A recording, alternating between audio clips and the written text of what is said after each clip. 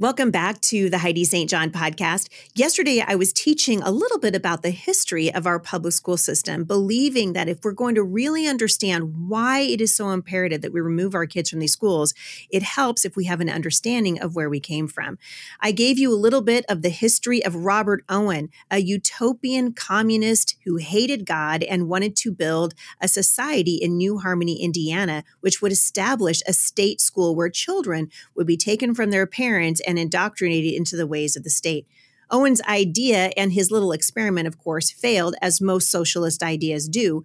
But the ideas of socialism have taken root in our country and have led to the model that we have in our nation today, which is based on the Prussian model. Today, I'm going to finish that conversation with you. I would love to engage with you about this. Please reach out to me when it's over and let's talk about this more. Let's keep the conversation going. This is the Heidi St. John podcast. Stick around. I think you're going to be encouraged.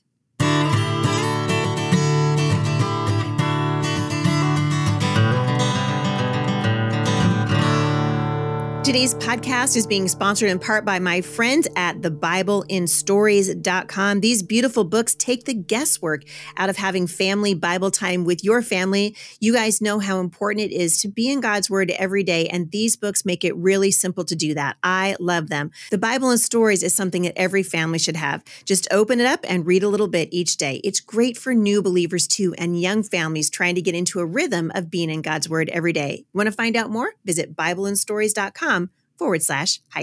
Yesterday, I was teaching you a little bit about the history of the United States public school system. For a long time now, I've been calling it the government system. My friend Ken Ham calls it the anti-God system, and I think that's probably a better name for it. Jesus said, if you're not for him, you are against him. And we know that our public school system has set itself against the things of God. I ended yesterday by telling you a little bit about Horace Mann, who most scholars believe is the father of our government education system.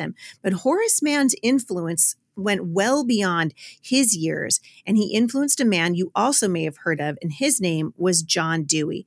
John Dewey was an education philosopher, and he was largely credited with the creation of what we now see in the United States and might call our modern progressive approach to education, which now dominates the American landscape. As always, guys, please remember that there is no such thing as a neutral education. All education espouses a particular worldview.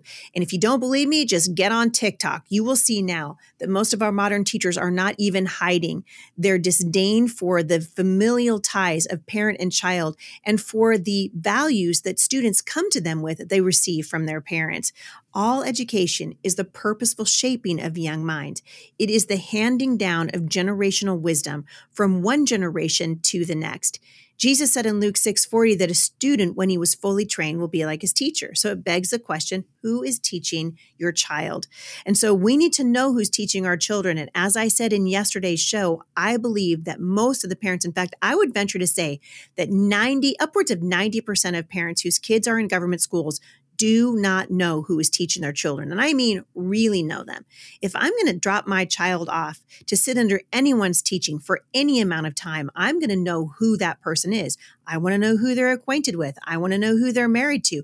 I want to know where they themselves were educated. I want to know if they love the Lord and are committed to following him. But most of us have dropped our kids off at government schools in this country for generations, not knowing any of these things. And John Dewey was a man who believed that this was what parents should do. He was a man of unprecedented religious fervor, and with more fervor and devotion than many Christian missionaries or Islamic jihadists, he set out to win America over to his religious worldview. Like the collectivists whose shoulders he stood upon, government-controlled education was Dewey's weapon of choice. And now, more than a century after he began, it's clear that Dewey and his disciples are winning the fight for the hearts and minds of our young students in the United States. When Dewey launched his crusade to erode the faith and individualism of Americans, the United States of America was among the most devout nations that the world has ever known. Church and the Bible were an inseparable part of life and education for virtually everyone. It's important that we understand where these people are coming from, because if you understand who founded our public education system, then you'll understand why it should be no surprise that it's functioning the way that it is. Dewey had a goal in mind. He wanted to fundamentally transform the United States so that it would look more like the Soviet Union. And to do that, he believed a total transformation of the education system and society as a whole was required. Literally, quote, changing the conception of what constitutes education, end quote, as he wrote in The Relation of Theory to Practice in Education in 1904. Education must bring about a new social order, was what John Dewey was arguing. It's interesting to note that Dewey was from Burlington, Vermont. Who else do we know is from Vermont? Of course, you all know that socialist Bernie Sanders comes from there as well. And like Sanders, Dewey styled himself a democratic socialist. But many decades before Sanders visited the Soviet Union on his honeymoon while it was slaughtering and torturing dissidents, Dewey made a pilgrimage to Moscow under Bolshevik rule. Most of you know that Karl Marx called for the government to control education in his Communist Manifesto, and so the Soviets complied. Decades earlier, Owen, another communist, did the same. Dewey picked up where they left off and fervently advocated for total control of education by the state, with even more passion than Bernie Sanders does today. Are you starting to get a picture of who's behind your government school system? What inspired Dewey to shape our system the way that he did? Well, one thing would have been Soviet Russia. Most American parents are ignorant to this important fact of the history of our modern government education system.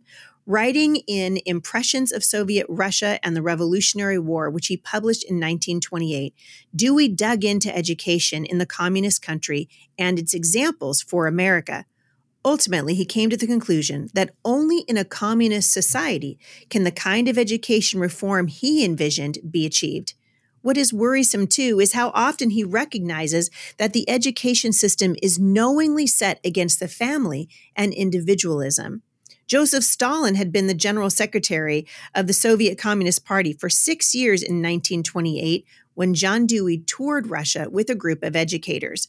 Understanding some of what Dewey believed in and admired rightfully causes one to wonder about the aims of our current education system, which he arguably was the father of. Might the purpose of our current education system have ulterior motives? It's time we ask this important question. I was introduced to the history of our government school system by a guy named Alex Newman. I'm quoting him quite a bit in my talk today, and I want to encourage you to look up the work that Alex Newman is doing. Also, check him out at publicschoolexit.com. It's so important that we understand what our government education system is founded on so that as parents, we can at least be aware of the potential pitfalls and dangers for our kids. The founders of our government school system believed a couple of fundamental things. They believed that the state, not parents, should be educating children. In socialist, Marxist, and communist ideology is where they found their most fervent support. And they believed that secular humanism should replace Christianity. Now, don't be deceived. Secular humanism is a religion all by itself. And unlike Christianity, secular humanism would remove children from the familial bonds of their parents and make them wards of the state. So now you have a little bit of the history of the school system as we know it today. Robert Owen, who founded the community of New Harmony, this guy who was a communist who wanted a utopian society, which ultimately failed, but not before Orestes Brownson heard his ideas. And so Robert Owen's communist ideas and his ideas about education began to take root in places like Massachusetts, where they were championed by Horace Mann and eventually John Dewey. John Dewey was the one who implemented the Prussian system of education in this country, and today that leads us to your local government school. This is how our schools are founded, and these are the ideals that have made our government school system what it is today. The founders of the government school system believed that the state, not parents, should be educating children. They believed in socialist, Marxist, and communist ideology, and they thought that secular humanism should replace Christianity. The church and the Bible were an inseparable part of the early Americans and their way of life and the way they educated their children. And this type of education would have been absolutely inconceivable to them. But things have absolutely changed. Remember, the utopians believed that government schools would make Prussia and other jurisdictions that implemented them into paradises of enlightenment and progress. I remember Barack Obama saying we need to fundamentally change the United States. He is a classic progressive leader, and we're watching now, even today, the devastating realities of the small things that Barack Obama put into place. Some were small, some were big. I keep thinking of the healthcare system, which was a total disaster, and also Barack Obama's influence on the transgender debate, which is raging in our elementary school campuses and high school campuses today. The reality, of course, that these men brought to the United States has not been one of enlightenment, and it has not been one of progress, because it is absolutely void of God. Prussia, the statist education system, culminated in the total transformation of Germany into one of the most despotic horror shows in human history. And it's not working out for Americans either. The collectivist education system that dominates public schools in the United States has an agenda that is being largely set by the NEA, the National Educators Association. Along with other leading unions, the NEA and its affiliates at the state and local level played a leading role in transforming American education into the dangerous disaster that it has become. The extremism has been getting progressively more extreme for more than a century, but it's not new. The destructive role played by the NEA is so serious and so widely understood that in 2004, even then U.S. Secretary of Education Rod Page described the union as a, quote, terrorist organization. But in reality, the NEA has done far more damage in the United States than a simple terrorist organization ever could. For at least a century, the NEA, which was founded in 1857 as a professional association, has barely bothered to conceal its leadership's affinity for communism, collectivism, socialism, humanism, globalism, and other dangerous isms that threaten individual liberty and a free market society. Nor has the union shied away from the vitriolic attacks on the United States, Christianity, the family, and educational freedom. By the way, the NEA named the socialist humanist John Dewey as its honorary life president. He is quoted as saying, "Education must bring about a new social order." Dewey wanted to fundamentally transform the United States. He wanted it to look more like the Soviet Union. And to do that, he believed a total transformation of education and society was required, literally changing the conception of what constitutes education. As he wrote in The Relation of Theory to Practice in Education in 1904, education, he said, must bring about a new social order. I think it's so interesting as we look at the lives of these men who have so shaped our public education system. I bet that even they could never have imagined the foothold that this dangerous ideology would take in the United States. We were a thriving free market society who believed in individual freedom and in liberty. And every day when we turn on the news, we can see that that liberty is being eroded, one disastrous piece of legislation at a time. But what's so upsetting is the young people that are coming out of these systems of education don't even know what it means to live in a free market society, because they've been taught since they were very young that the principles that this country was founded on were faulty and even wrong. It's been particularly telling for me as I've watched the Biden administration chipping away at how the society sees parents. This weak president who can't string a coherent sentence together says that parents who go to school board meetings should be labeled as domestic terrorists. He has made the Department of Justice a weapon against today's parents. They are lobbying critical race theory, LGBT propaganda, socialism, and who is standing in between all of these things and a child? Parents.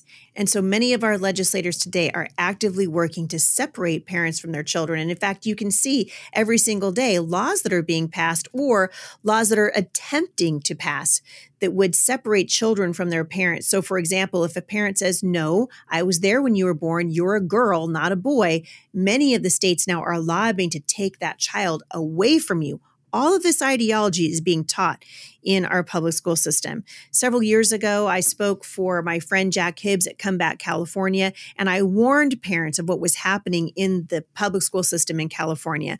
But what was happening in California is absolutely happening right here in Washington State and around the country as teachers are being taught how to promote LGBT inclusion in their schools. In Washington State public schools, for example, students have the right to be addressed by their requested name and their requested pronouns, and these pronouns do not have to be shared with their parents.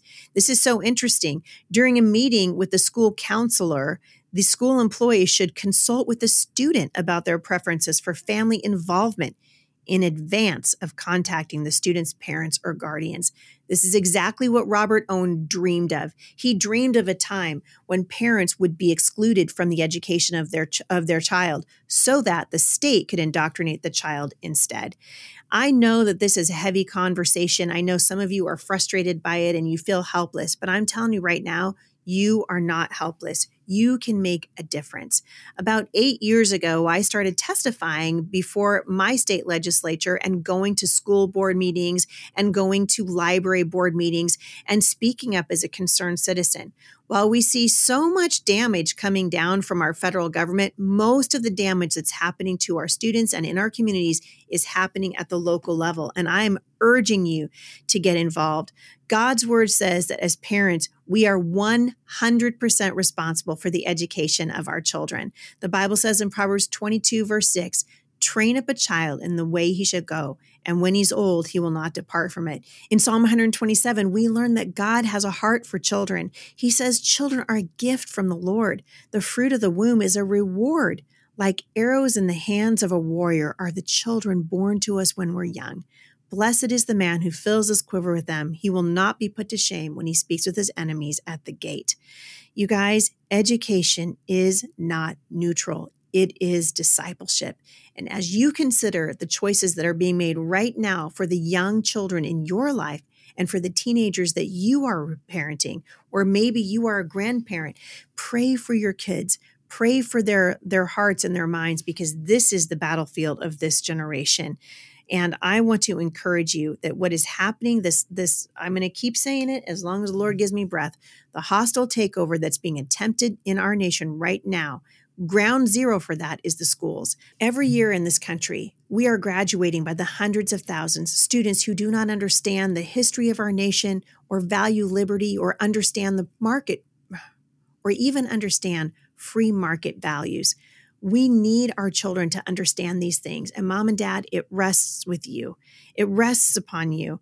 The Bible says in Joshua chapter 24, verse 14, as for me and my house, we will serve the Lord.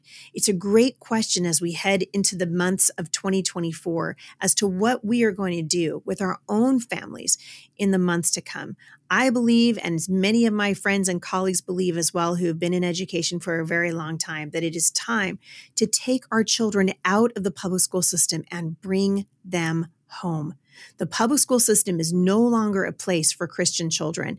And in fact, someone said to me the other day that they thought I was saying that Christians should abandon the government school system. On to the contrary, I don't believe that at all. I think we should take our children out of the government school system, but that God's people should remain and advocate for change and pray for the students that remain in that system. There will always be hundreds of thousands of students in this system, largely because the parents either don't understand what's happening to their children or they don't mind that they're being taught all these things. But we have an obligation as Christian parents to train up our children in righteousness. As Jesus said, and we need to be reminded, when a student is fully trained, he will be like his teacher. It's never been more important than it is right now. And I hope you guys will join me at Firmly Planted Family. You can find out what we are doing here at firmlyplantedfamily.org to assist parents who have decided to take back control of their children's education and again, begin to have the family be the center of the community. The family is the building stones of a healthy community. They are the cornerstones on which a healthy community is built. And that is why the enemy has taken full and direct aim at families over the last several decades. We have an opportunity in 2024 to turn the tide. And I hope you guys will join me as we pray for parents to get the courage to do what needs to be done and to love their children enough to take them out of these school systems and bring them home. Thank you guys so much for listening today. I love hearing from you. You can reach out to me directly, HeidiSt.John.com/mailbox Monday. I'd love to hear from you. If you've got a question or a show idea or would like to leave some feedback, you can do that also by heading on over to Spotify. Every single day we ask you, what did you think of the show? You guys can leave comments there, and those comments will be published at the Spotify site. Thank you guys for listening. I'll see you back here again at the intersection of faith and culture.